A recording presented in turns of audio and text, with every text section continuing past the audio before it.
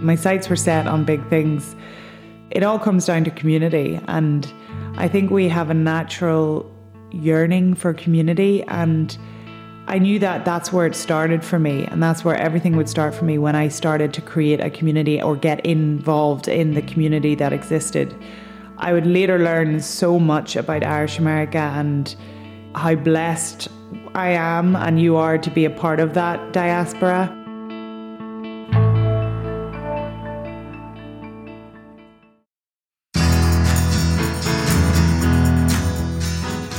Welcome to Centerpiece NY, the stories of people young and old who have put down some serious roots in the Irish community in New York.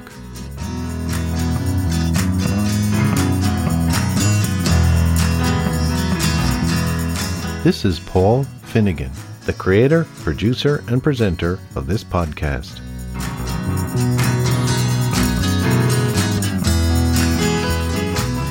Our centerpiece for this episode, our third of Season 2, is Sophie Colgan, who was raised in County Down in the north of Ireland and has gone on in her short time in this city to have a serious influence on the Irish community here.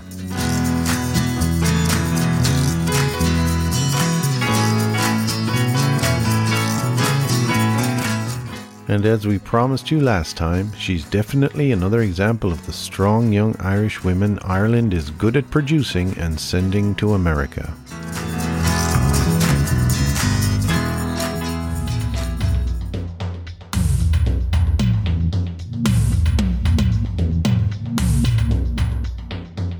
Sophie Colgan had a birthday recently, on Halloween to be exact, which, as you know, is an Irish thing. Halloween, that is. Not birthdays. It's not for me to tell you her age, but suffice to say, she has a long way to go yet. Nobody's story is ever really done, but for the young, there are many chapters still to be written, and often the ink is barely dry on the ones that are. And some chapters are still in progress, which makes them even more interesting. Such is the case with Sophie. In this episode, you'll learn what a remarkable person Sophie Colgan is, how, despite her many accomplishments and talents, she remains humble, graceful, and grateful. And you'll see how she is doing her part to redefine the Irish American identity as it steps towards an uncertain future. How she has been bravely speaking truth to power, fighting to save an historical Irish building in New York that is simply irreplaceable, just as memorials and museums that bear witness to the Great Irish Hunger also need to be protected. But as always, we'll begin by parachuting into the prologue.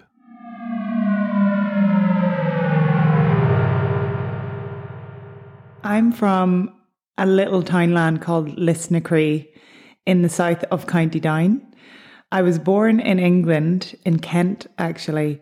My younger sister Ella and I were born there. I'm one of 7. So Ella and I are the youngest, and by the time we were being born, my dad had moved to London and south of London for work. He worked in construction.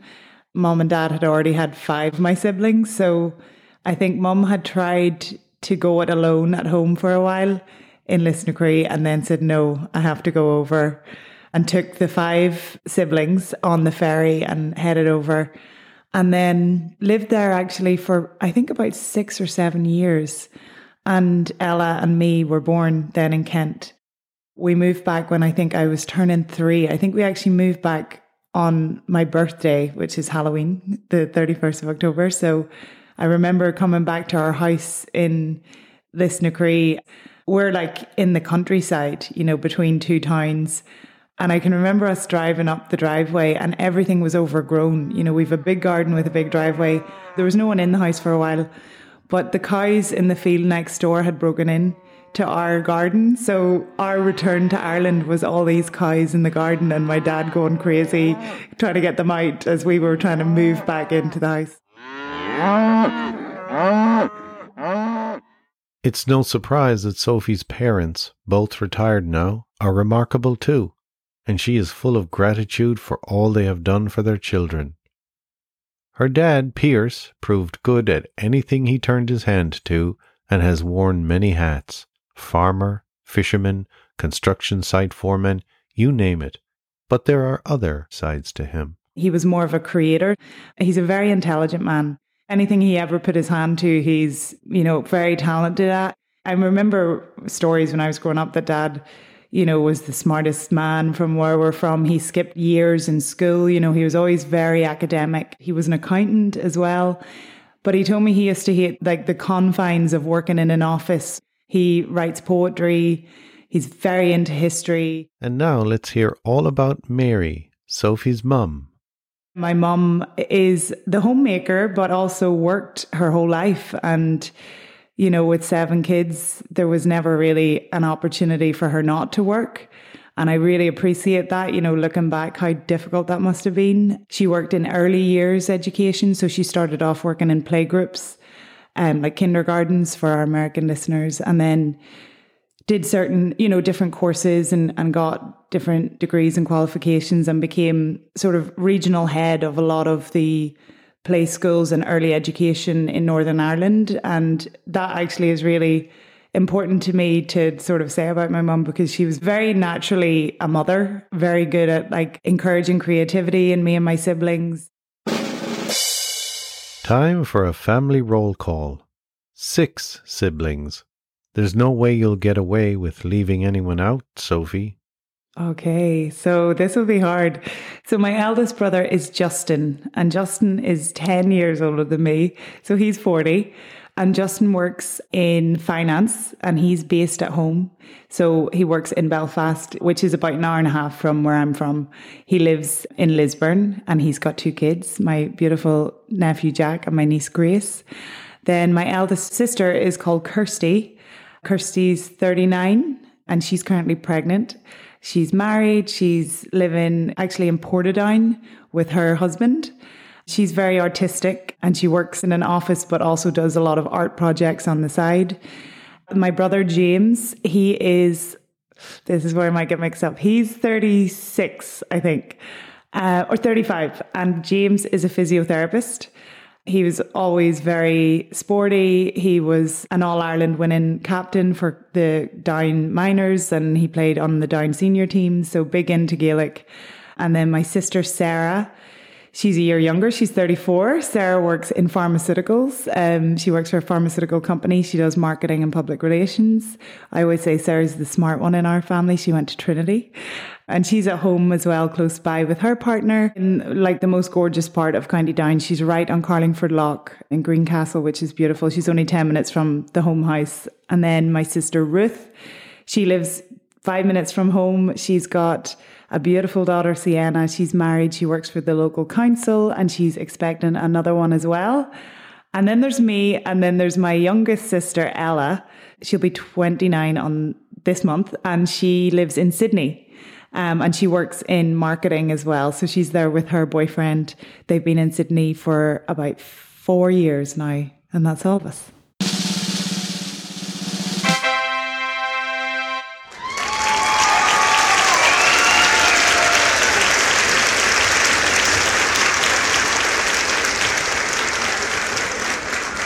Oh, Mary, this London's a wonderful sight, with people here working by day and by night. We went to a lovely little primary school right at the foot of the Mourne Mountains called Cologne. And it was just such a nice school, a really small school. And then I went to our local grammar school called St. Louis in the closest town to us called Kilkeel. And St. Louis, again, sort of nestled at the foot of the Mourne Mountains, a sort of stone's throw away from Carlingford Lough. But for all that I found there, I might as well be in the place where the dark morn sweeps down to the sea.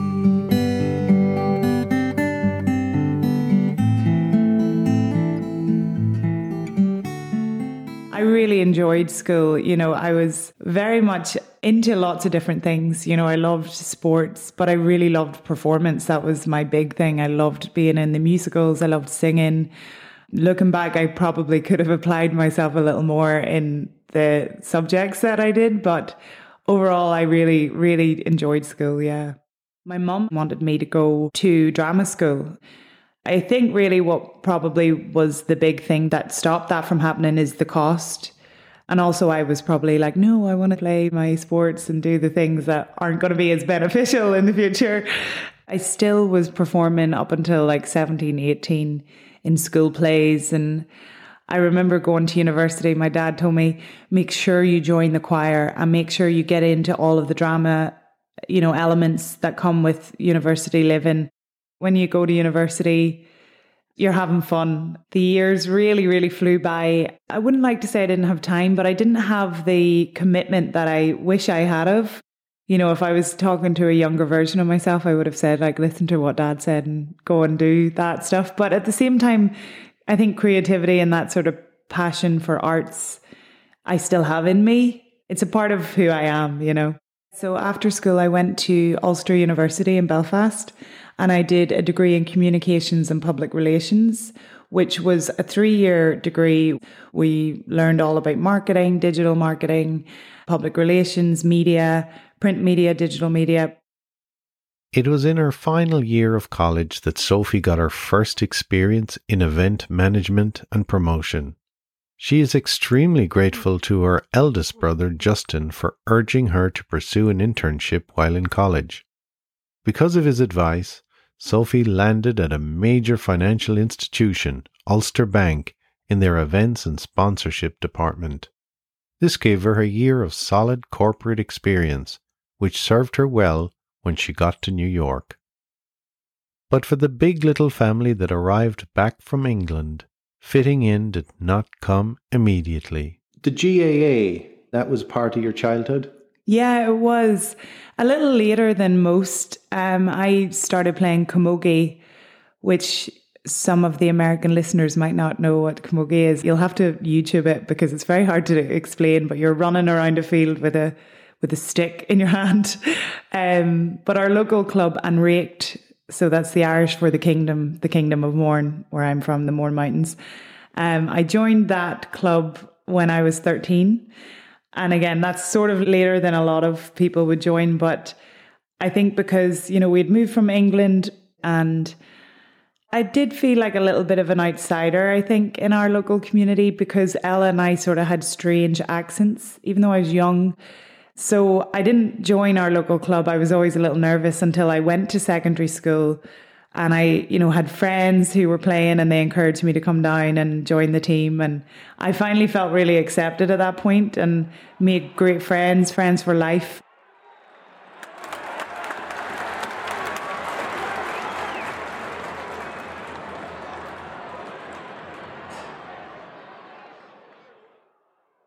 It turned out I was pretty good and pretty athletic at 6 foot. I'm handy on any sort of team. So yeah, it was definitely a very important part of my upbringing to have been involved in our local club, yeah. Well, you certainly lost the English accent along the way, I'll say that much. I take it as a compliment, I guess. And it being the north of Ireland, there were other frequencies transmitting, naturally. Where we're from is right in the middle of two very different towns. So Kilkeel would be predominantly a unionist sort of Protestant town.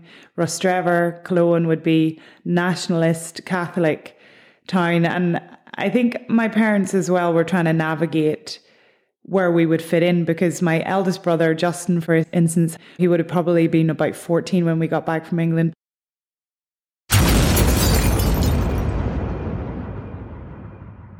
That generation suffered a lot of trauma, and I don't know if I'm in a position to say exactly what they saw, but I just know, like, looking back from even my upbringing, I was born in 91, there was a real feeling of, like, what's the word?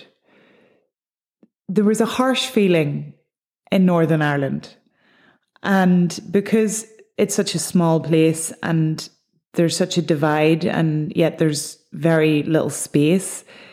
It was hard, I guess, for us to understand where we fit in. I have a lot of respect for mum and dad for never making us forcibly feel or think anything. And it was actually not until I was 16, that I took a real interest in politics. And we learned, so much about the Good Friday Agreement, although not as much about Northern Ireland looking back as I would have liked to learn. We learned a lot about like the Battle of Hastings and a lot of sort of UK events. But it was really at that age that I started to have an interest in what actually happened. And I knew bits and pieces, but it's not something that's in your education in Northern Ireland. You're dependent on your family to learn all of this stuff. One story that we learned probably in my late teens was that my grandfather, James Colgan, he cycled down from County Down to Dublin to join Patrick Pearse, and hence why my father is called Pearse, spelt the same way as Pierce. So whenever my dad told me that, it ignited something in me, and I started to get so into, what happened in 1916 and then furthermore. And I actually started to get so into it that I would go to local things like Sinn Féin gatherings, and I learned so much.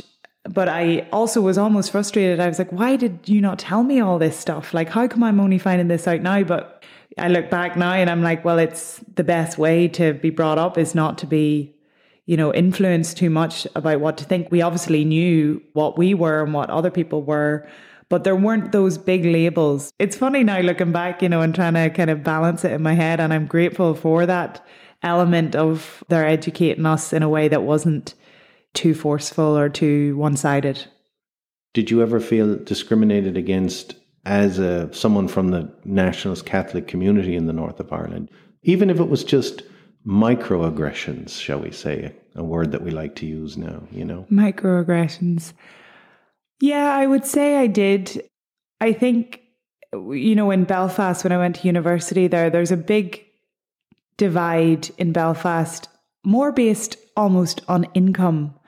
And for one, I don't know how to explain this, but there's sort of the very wealthy, like sort of Lisburn Road, Belfast people who I would have been in university with, and they would be on this sort of rugby circles, and those kind of higher end, they'd be a little bit more elite maybe than me and my family and where I'm from. And I think that sometimes we were viewed, and a lot of my friends would agree, that like we were these kind of rough culties from the countryside. And my time in university, there was a passion for nationalism, but I always found that I didn't like to be too extreme in it. When I was working in Belfast, I was working with different people from different parts of the community.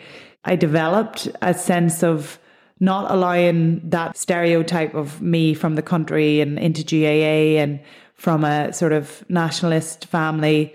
I never let that lead the way in the person I wanted to be or in my professional career.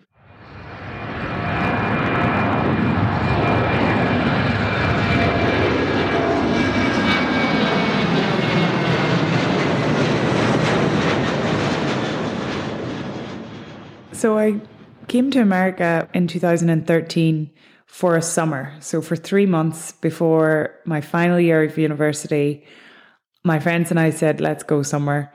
And we decided on New York. There was different options, but we knew people who had come here, and it was popular for this J1 summer. You could get this visa easy enough. And, it felt like a real adventure to go somewhere like in New York City.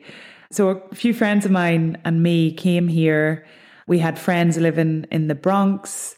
We stayed with them. We managed to get a short-term apartment. There was 3 of us. And I just fell in love with the place. I felt like I found where I belong when I moved here. Just the sort of electricity of the city, the energy, the people. It was so far from what I was used to. Although Belfast is a metropolis, it's different than New York. We got involved in the GAA. We were at Gaelic Park up there in the Bronx, and I was waitressing in a bar in the city. It was a gorgeous restaurant right behind Grand Central called Annie Moore's. If you remember it, on Vanderbilt, it was just an amazing place to work because you're right on the doorstep of Grand Central. And I'd never seen so many people, different personalities and different ethnicities coming in and out. It was such an experience. I actually met my now fiance that summer, who's from Galway man like yourself, Paul. And God help you. we hit it off, and I moved home then again, obviously, to finish my final year. And I knew after my final year of university, I wanted to go somewhere. You know, I had the adventure in my soul. I was raring to go, and I picked New York again because I laid down some roots. I got a graduate visa. I graduated on the 3rd of July, and I flew here on the 4th of July, 2014. And yeah, I haven't looked back since. I had put my resume out everywhere. I was trying to get into public relations and events where I had experience. I worked in a couple of construction companies, and then finally one that I worked in for a year that I really liked. I worked in their accounts, but they used to have me help them do some of their social media and whatever. But I knew it wasn't what I wanted to do. You know, it was just for me to fulfill my visa requirements.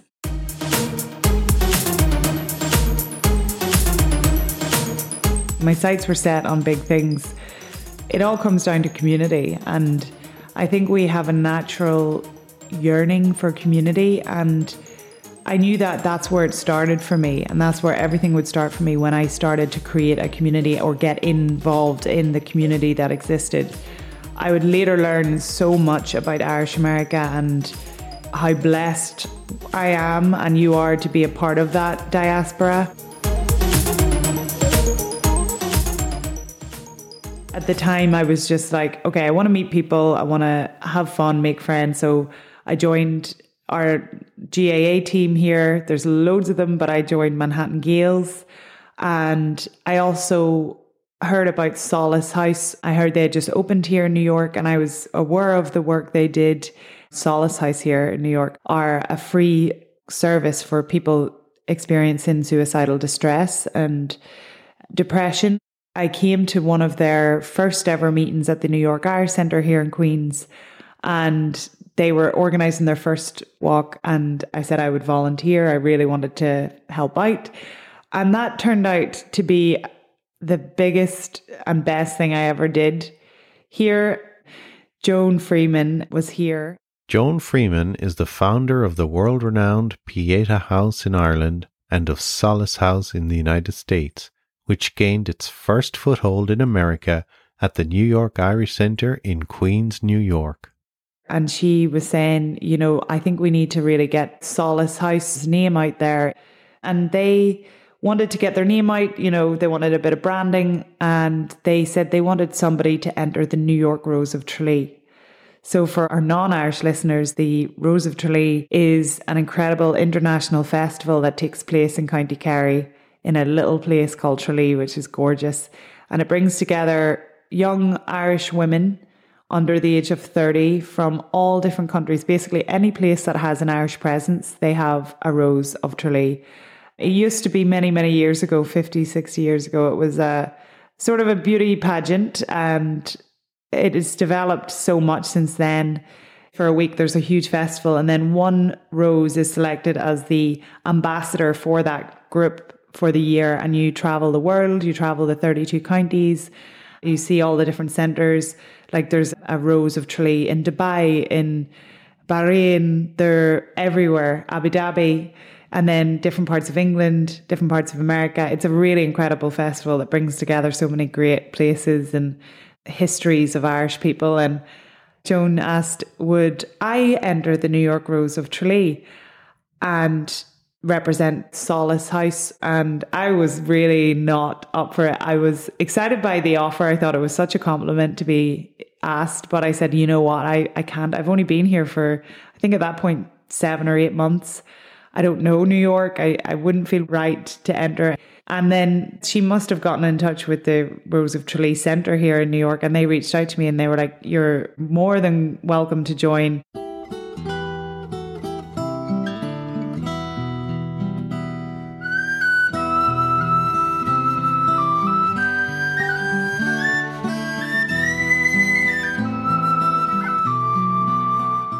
And I thought, you know what, why not? It'll be a good way to meet people, you know, young women of Irish and Irish American descent. And it was so fun. It was such a fun time. And I met great, great people. And surprisingly, I was selected as the New York Rose of Tralee.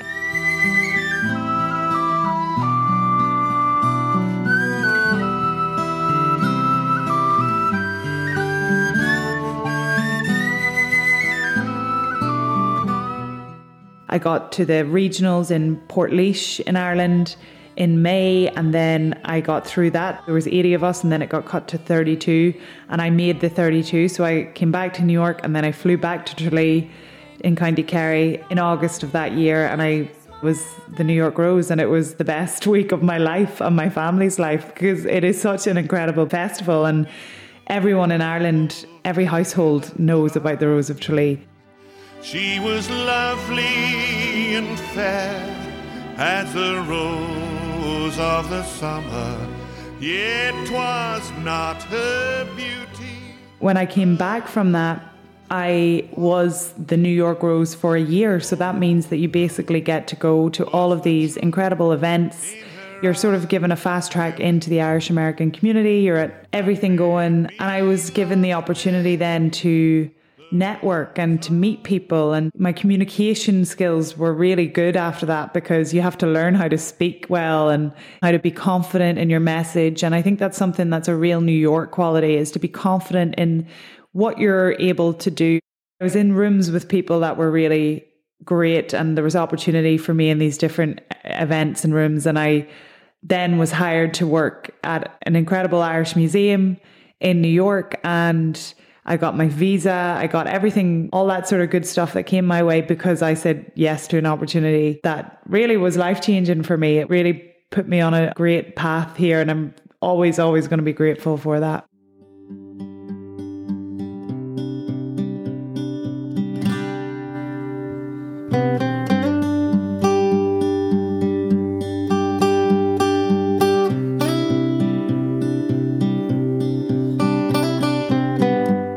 So my first permanent, if you will, job here that I was so passionate about was at the American Irish Historical Society, which is an Irish museum on 80th and 5th. So it's on the Upper East Side. It's in an incredible townhouse right across from the Metropolitan Museum, right across from Central Park on 5th Avenue on Museum Mile. And I got that job when I was the New York Rose of Tralee, as I was gallivanting around Manhattan at these great events, and it was a book launch that was on there.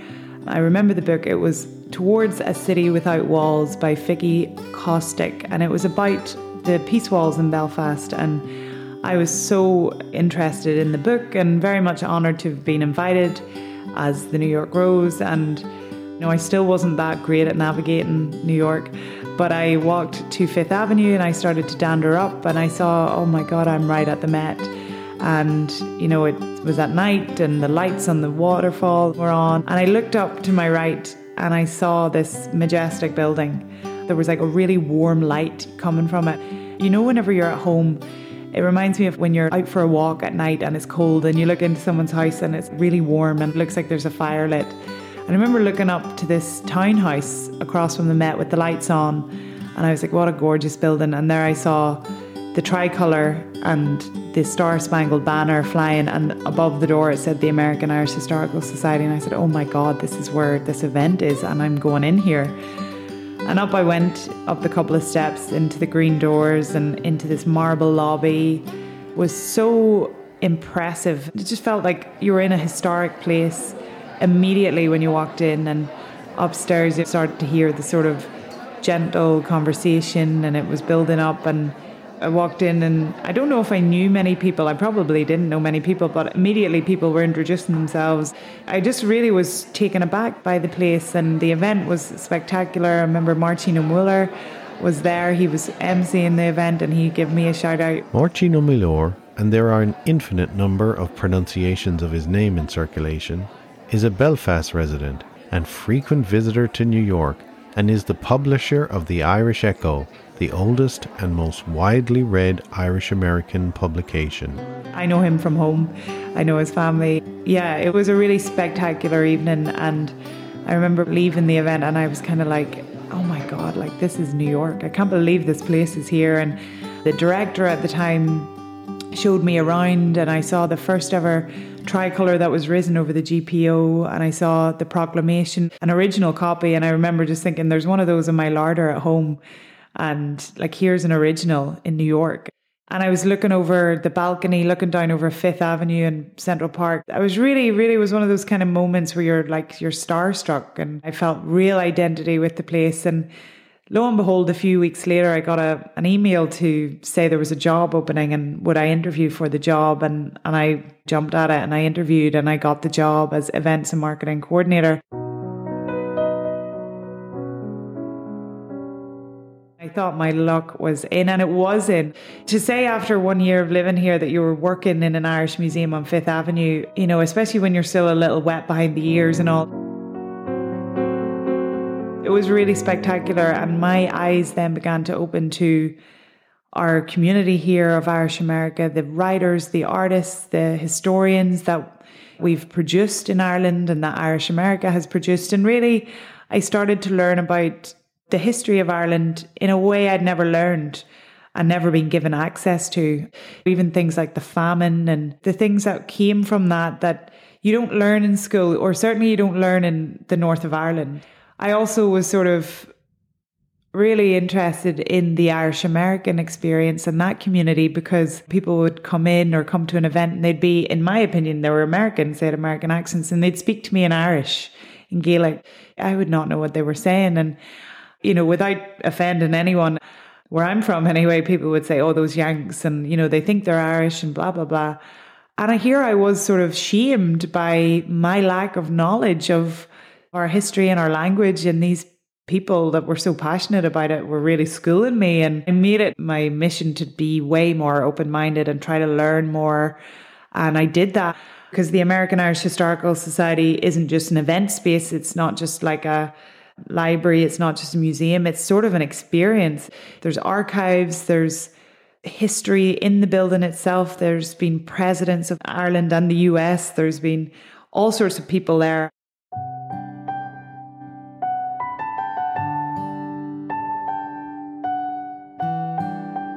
I started out that job very young and very just grateful. I think my first 18 months, I just couldn't believe I was working there, and I would do anything that I was needed to do. I'd work the extra hours. I would sing about the place around the city. I would say, everybody come here. This is the most amazing place. You're all welcome. You're all, you know, invited. And then I would learn that they weren't all welcome and they weren't all invited, and that the Irish American community had this cold feeling towards this place, and I had to learn myself why that was. I worked super hard to sort of change that impression. The impression was that it was elitist, that it was run by one group of people, a family, and that anything that people give or the community give financially, I found people saying they didn't think that financial donation was going where it should be going, which is for most nonprofits into educational programs, into events, into things that give back to the community. And I found myself conflicted, you know, for a long time. I knew that the people in charge weren't responsible enough. I think I just realized that my good work and my hard work wasn't being managed properly. I don't think I can speak any further without saying that the organisation was not being managed well. I was really trying to improve the public image. I was trying to make sure that the programming was really inclusive and varied, and that, you know, it was affordable for people to come in. And that wasn't being reflected at a management level. I had to make the decision to look into things a little further. I had concerns about the finances. I had big concerns about the management. It was a sort of sad story toward the end, you know, just to be very clear about it. I raised concerns with the board about management, about finances. And it turned out that the board at the time were exactly as suspected. They were controlled by a small group, and I was made redundant after filing a complaint. And yeah, then I had to move on. I had to move quick. I had 30 days to find a new job before my visa was gone. Maybe I should have read the writing on the wall a little sooner. But the fact that you're an immigrant in this city, and I needed a visa to be able to live and work here. And the fact that these visa restrictions are so tight that from the day of my termination, I had 30 days to find a new sponsor for my visa. It instilled major fear in me. Luckily, because I had such good roots in the community and such good people around me, I was hired immediately by the Ireland US Council. That's when we started, me and the other people who were shunned all within a week. So various board members, anyone who sort of took one side were all shown the door. We started to get together and rally together and start to make a move and start to try to get the people in charge there to be investigated for how they were managing this nonprofit. And that's ongoing at the minute. Let's drill down some more on the environment where Sophie, with all her passion for the American Irish Historical Society's mission, worked her heart out. It became the most toxic environment I've ever experienced in my professional career. I felt like they dangled the visa over my head. I worked crazy hours. I worked until maybe 11 o'clock at night with some of the events. And a lot of the events that I was a part of, might have been a book launch followed by a wine reception. And they would get very gregarious because of the management involved, if that makes sense. And things would run later than they should have or needed to. But because I was the only responsible adult in the building, I would have to lock up, because this is a mansion on Fifth Avenue, you need to remember. In terms of even just simple resources, there wasn't enough. There should have been a building manager that would take care of these sort of things. I would then be not just expected to be back in the morning, but I would need to be back in the morning to handle the clear up from the night before, to handle the next event that might be happening that evening, to just get in and do the work that I needed to do to kind of fulfill my own mission in the place. And that continued and continued and continued. And I would raise a red flag about it. And I would get told that this is part of the job description. And anywhere I went to get sort of help on it, I was told no, that's your job. You're in a lucky position. Sure, you like events. You like to socialize. There was two people on the board, Brian McCabe and Jim Normile. Jim was the president, Brian was the chairman. And even though I didn't have too many communications with them, I would see them at the odd event or at the odd meeting they would be in for. And they were on a board that they thought was incredible. Obviously, they're in the board of this nonprofit. And although the nonprofit was struggling financially, they didn't know the ins and outs of the operational dysfunction. And I felt they were the only people who might understand, because I got such a warm and appreciative feeling from them. They always appreciated the work I did, more so than my direct manager, that it was expected that I do this work. They were like, good on you. You're putting so much into this. You're changing the ways here. There was always young people in. I had a young person's membership called Success in the City. It was really thriving. And so whenever I let them know what I was feeling, they very quickly came to my rescue and they said, look, we're going to help you. And in the meantime, the director of the society had somehow knew that this was going on. And that's when he started to sort of push me out and say I was no longer allowed to communicate with board members and sort of stuff like that, which is just straight off controlling, bullying, it's hostility, we have your visa, that sort of language that really left me in a hard place. There's another mention of Sophie's work visa being weaponized against her. This podcast is not one for editorial comment, but on behalf of the many people I know that have worked tirelessly for years for a more just immigration system in this country, there is one thing you just don't do. You do not leverage someone's legal status in this manner to control them. That's a no-no.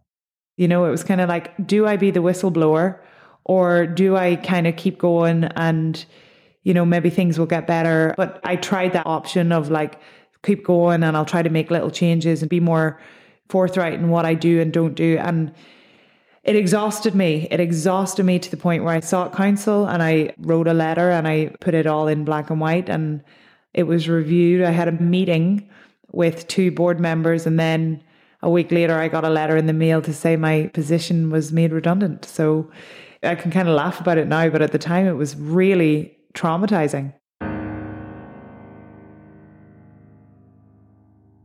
Was there also a threat with the fact that you were taking away the elitist status of the place and you were bringing the real community into the place? Were they okay with that as long as they didn't have to pay for a building manager? Mm-hmm. Or were they just uncomfortable with taking away that veneer they had that they were upper class? They were uncomfortable with taking away the veneer that they were upper class, but they were also extremely aware that they needed every dollar that would come in.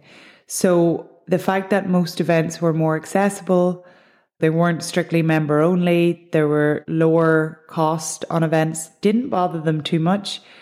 But then when it came to public perception, you know, like on St. Patrick's Day, the fact that it's the last stop on the parade route, they still hated for people to think they were welcome in the building. They still loved to be on this balcony waving down at the peasants that were walking up Fifth Avenue. So I would say there was a mixed bag there. They knew that it was the end of the road and they had to start allowing the community in because they needed that support. But they also didn't like that they had to bring down that elitist impression they had in the community. And essentially, to me, that is the reason for their demise.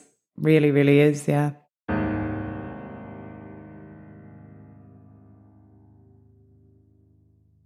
Well, they're selling the building, in my opinion, because they have no other option to survive. So they have very little financial support.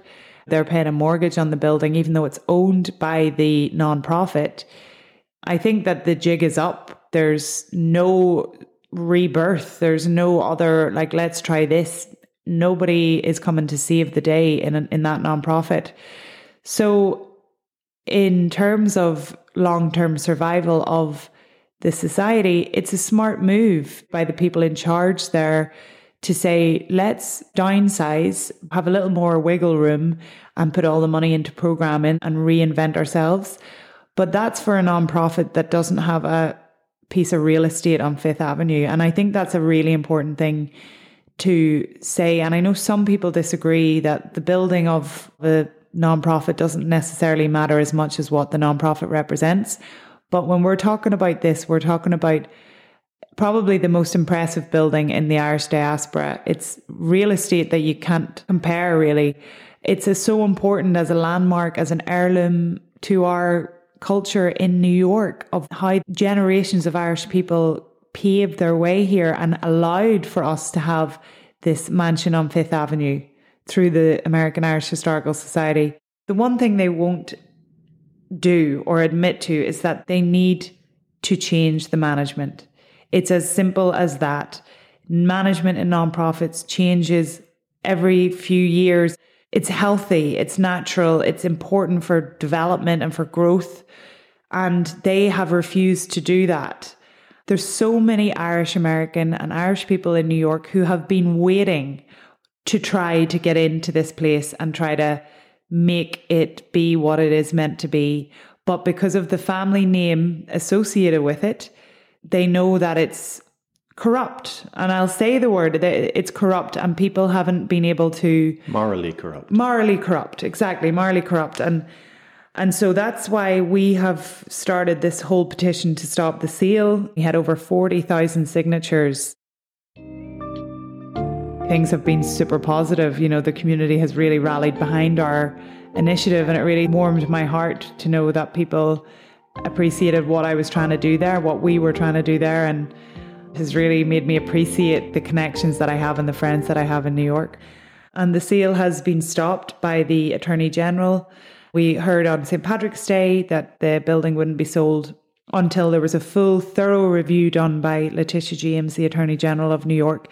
And these things take time. They can take a year, they can take 2 years, but there's no quick fix. We want this to be done thoroughly. And if the outcome is that there's nothing they can do and that the society can sell the building, that's it. That's it, put to bed. For the sake of the future of the society and for the history of the society, I think big change needs to happen. And whether that's done through this investigation or it's done more organically, as long as it happens, I'll be happy. I don't wish any badness. I have no bad feelings towards anyone involved there. I remember that feeling that I described walking in, all those years ago. And if I can help to make that happen for someone else, some other sort of young person who's moved to New York and feels a little lost and overwhelmed, and that to me is the most important thing. And now a message from Rebecca Sked, the CEO of Solace House. On behalf of Solace House in New York, we'd like to wish everyone a very happy and safe holiday season. The holidays can be a difficult time for a lot of people. If you or someone you know is struggling, don't hesitate in reaching out to Solace House by calling 718-482-0001. Solace House is a lifeline, a support system for so many people, a place to go when you have nowhere else to turn. Don't suffer alone, we are here to help. Stay well, and here's to a joyous and healthy new year.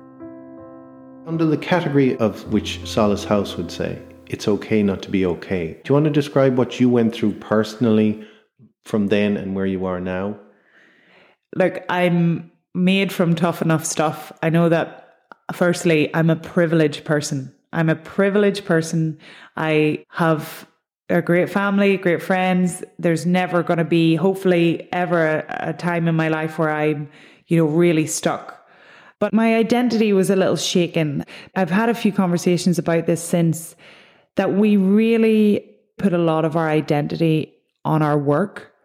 I think in New York, work takes up a lot of your time, and it's kind of how you introduce yourself. It's your label almost. It's like, this is what I do. And everybody at home and everyone was like, you have such a cool job. You're meeting like presidents and these big stars. And I really felt like that identity of working there had been the formation and foundation of who I was in New York. And that might sound a little dramatic, but it really did. It was through an important period of my mid to late 20s. And yeah, it shook me. It definitely shook my confidence.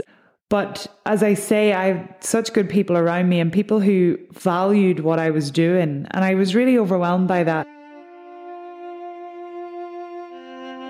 It was character building.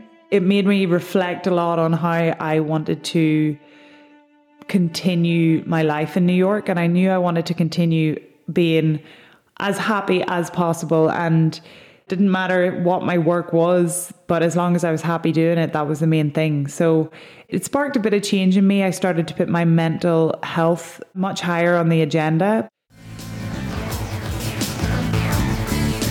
You know that sort of image of a swan who's kind of gliding on the surface, but their legs are going so fast underneath? I was always busy, and I was putting my own well-being and my mental health in the back seat. So after the whole episode, I said, I'm going to start putting my well-being and mental health first. And how can I do that? So I started to be more physically healthy. I decided to stop drinking alcohol. That was 2 years ago. I haven't drank since, which is really funny because it spurred something in me that I knew I needed to really start to look after myself. At that point, it showed me that when I stopped drinking for a little while, that a lot of my own sort of depression might be a strong word, but my own negative feelings and low energy, I felt so tired all the time, very lethargic, was down to that sort of gregarious lifestyle of New York. And that it's interesting now looking back, the way that work and socializing comes hand in hand in a lot of our circles here in the Irish American community, especially. When I cut out alcohol, I started to have way more energy, had much more positive approach to new opportunity, never had a hangover, was much more fit. I love yoga. I love running. I love meditation. I think all of these things, all of these self-care tools, I realized I had totally just thrown to the corner of my mind. I was like, no, I'm doing this. I need to work. And I think everything happens for a reason, because it gave me an opportunity to pause. And now I had this opportunity. I saw it more as an opportunity than a feeling. And now a word from our friends at the Celtic Irish American Academy in Galway. Step gaily on we go, hip for him and toe for toe. Arm and on we go, home for Molly's wedding. Over hill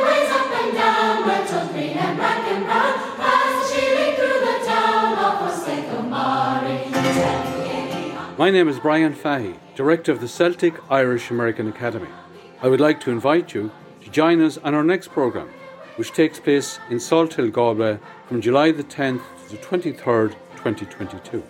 Our 2-week immersive summer programme for high school students is now enrolling. Come join us on this wonderful adventure in a classic Irish setting. This is Caitlin from Parkland, Florida. In July 2019, I attended the Celtic Irish American Academy as an emerging Irish American young leader, fully immersing in the culture and heritage of Galway, Ireland. We stayed with an outstanding host family for 2 weeks, touring and attending classes on leadership, business, and volunteering. The memories I have and the friendships I made will last a lifetime. For more information, visit our website at CelticIrishAmericanAcademy.com. And now, back to Centerpiece NY.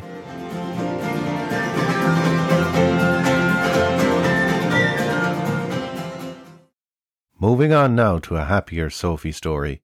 Let's hear more about that fiancé of hers. Now, I didn't know you actually met him that first year in 2013. And how long are you engaged now? So we got engaged last Christmas.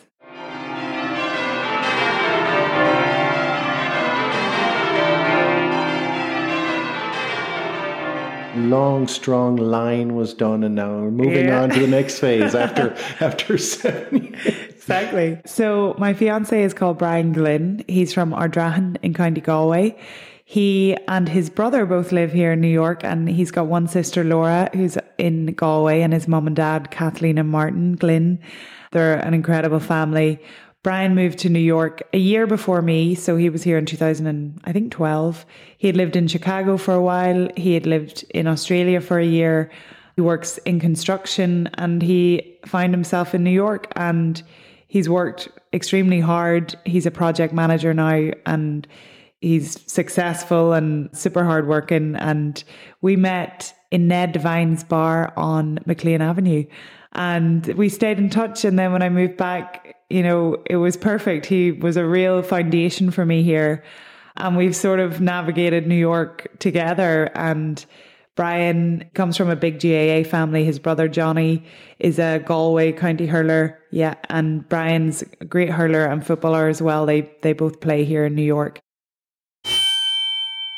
Brian, in the last few years, his passions have diverted and he got into boxing. So he, in 2000 and I need to get this right, 19, he won the Golden Gloves in Madison Square Garden.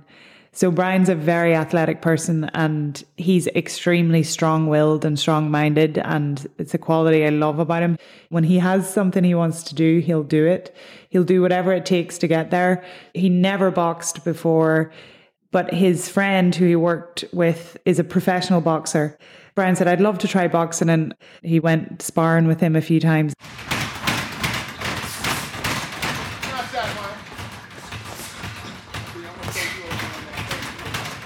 There's Matt Tinker and Donal Ward are two pro boxers in New York, both of Irish descent, although Matt's also from England.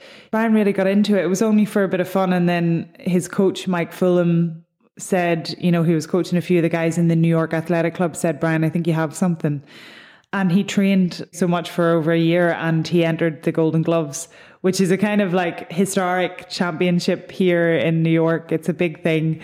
It's amateur, but it's very popular. And he got all the way to the Golden Gloves final and won in Madison Square Garden in April of 2019.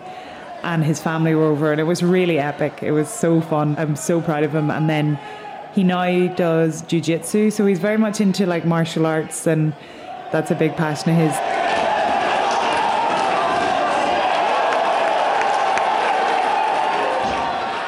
We're getting married in July of next year here. So we're not having the Irish wedding, we're having a wedding here, and our families are coming over, and we're getting married in Connecticut. So it's all exciting, yeah. Do you see yourself having kids? I do. I hopefully would love to have a family.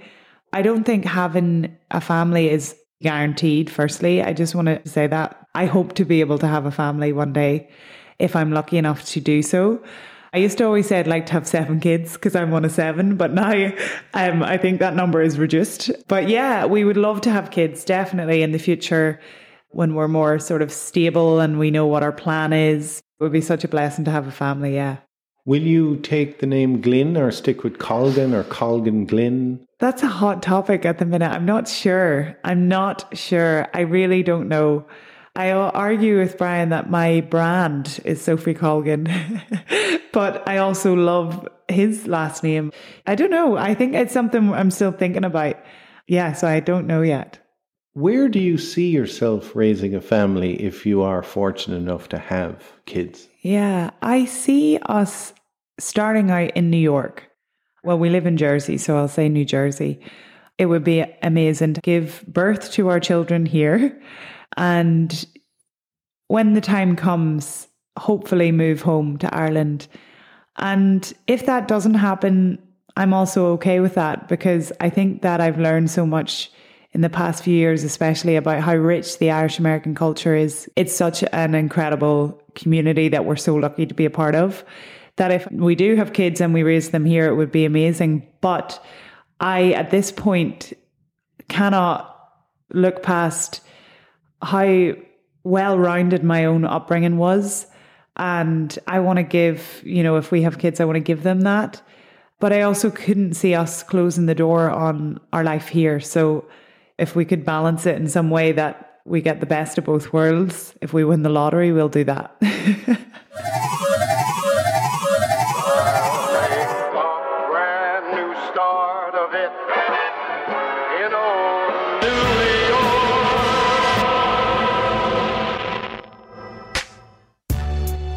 Hi, I'm Sophie, and you're listening to Navigating New York, a podcast where I chat with people living and working in one of the most fast-paced cities in the world. Through these conversations, I hope to make living in the Big Apple a little less overwhelming. As the song goes, if you can make it here, you'll make it anywhere. So whether you're living here now, planning to move, or just interested in hearing real stories from people pursuing that American dream, I hope that you enjoy.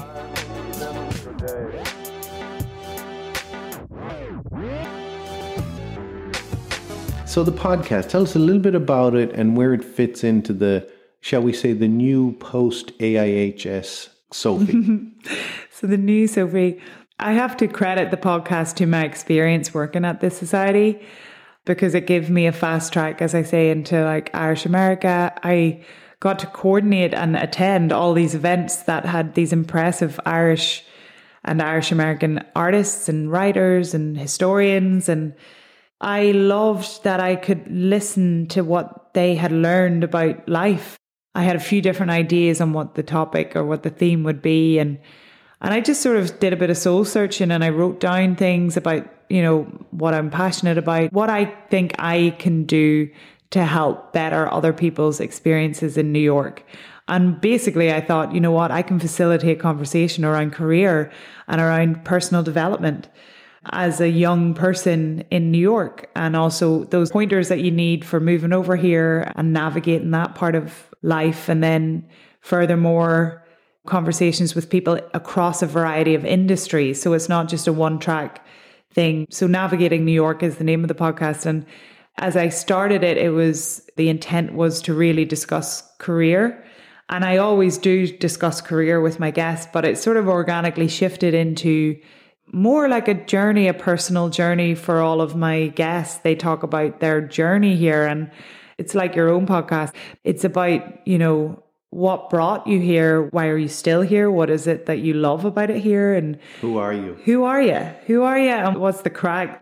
Oh yes, what's the crack? For our global audience, another example of the baffling use of the word crack by Irish people. It's also organically shifted really nicely into this sort of holistic health, well-being conversation about the things we struggle with. And I think it's a testament to the likes of Solace House and to all the various organisations here and in Ireland that the stigma is certainly being broken about talking about things that affect our mental health and our well-being and our emotions. Do you think your podcasting is a way of you expressing yourself in a creative way? Absolutely. I think storytelling is a big part of our identity as Irish people, especially as expats. My want to do the podcast shows that I had something, that I wanted to sort of be creative and have those conversations. It's such an experience. It's so rich. It's such a rich experience to have conversations that you don't typically have with people. You know, Paul, you would know better than anyone. You know me, I know you, but we've never had this sort of conversation. And I find it really fulfilling and really interesting and really good for self-development. Definitely. Yeah. I'm on season 2. I'm nearly closed on season 2. So there'll be season 3 next year. As you know, it's hard to balance when you're working full time. But it's a passion project, and I feel super grateful to have great guests and really positive feedback. And yeah, I hope I can do it full time one day, but we'll see.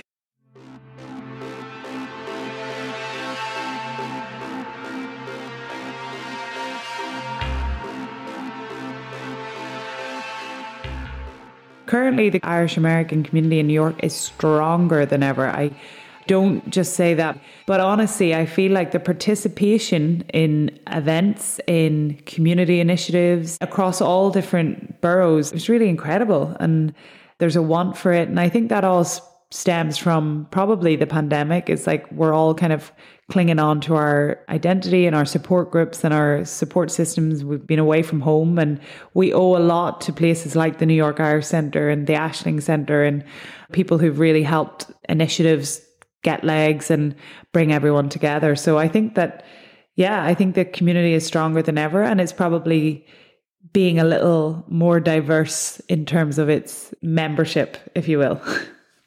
There's a new appreciation for Irish Americans and all different versions of Irish people in terms of generations back. I find that personally anyway, that I'm making deeper connections with people who claim Irish heritage than actual Irish people, probably because there's less Irish people in New York, like straight off the boat, than there ever have been. And I find myself very much surrounded by Irish people who are first generation. And that's because of the circles I'm in with GAA, with working for different Irish American nonprofits. However, I'm really in the market for diversifying my friendship group. It's happening naturally in different ways because I feel like more of my friends have connections with different people now.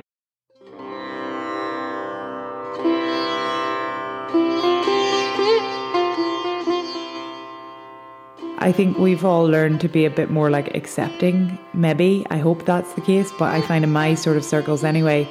For instance, my latest obsession is yoga, and I'm doing a yoga teacher training course in Hoboken, New Jersey, and I absolutely adore it. There's 20 people in the class. There's only one other Irish person, and there's all sorts of American people, Indian American, there's Mexican people, there's lovely, lovely people in this room, and we all have this vested interest in yoga. And I'm so excited to have these new friends that aren't just Irish. And that's not to say I don't absolutely adore my Irish friends, but I think it's very important to meet the people that are the fabric of New York. So I feel myself craving that now.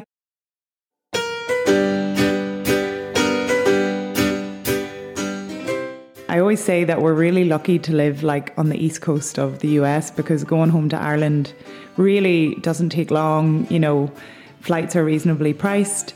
You can really go home if you need to, you know, at the drop of a hat. But if you're coming from Australia, obviously it's a whole journey. Next July, I'm getting married. So we probably won't all be together as a family until next summer, but it'll be really epic when that happens. I remember our school uniform. I hated wearing it at the time, but now I look back, the colours of the uniform were the colours that you see in the Mourne Mountains.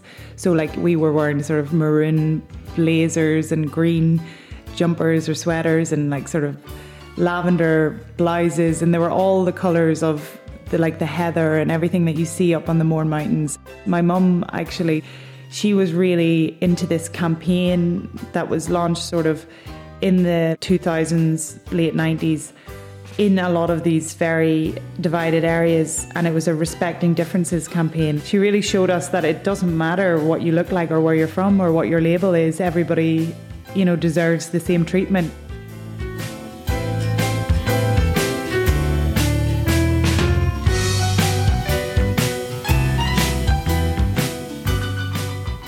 It's such a like an emotional thing to talk about your own upbringing and stuff, even though mine is very positive.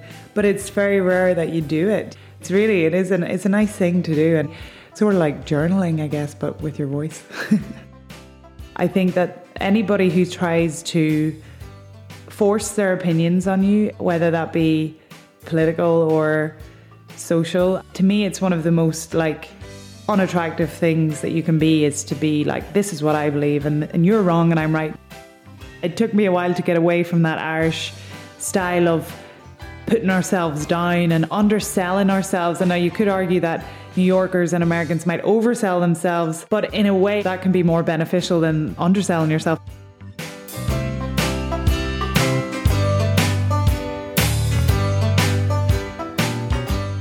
Our conversation with Sophie took place in November 2021 in the library of the New York Irish Centre in Queens.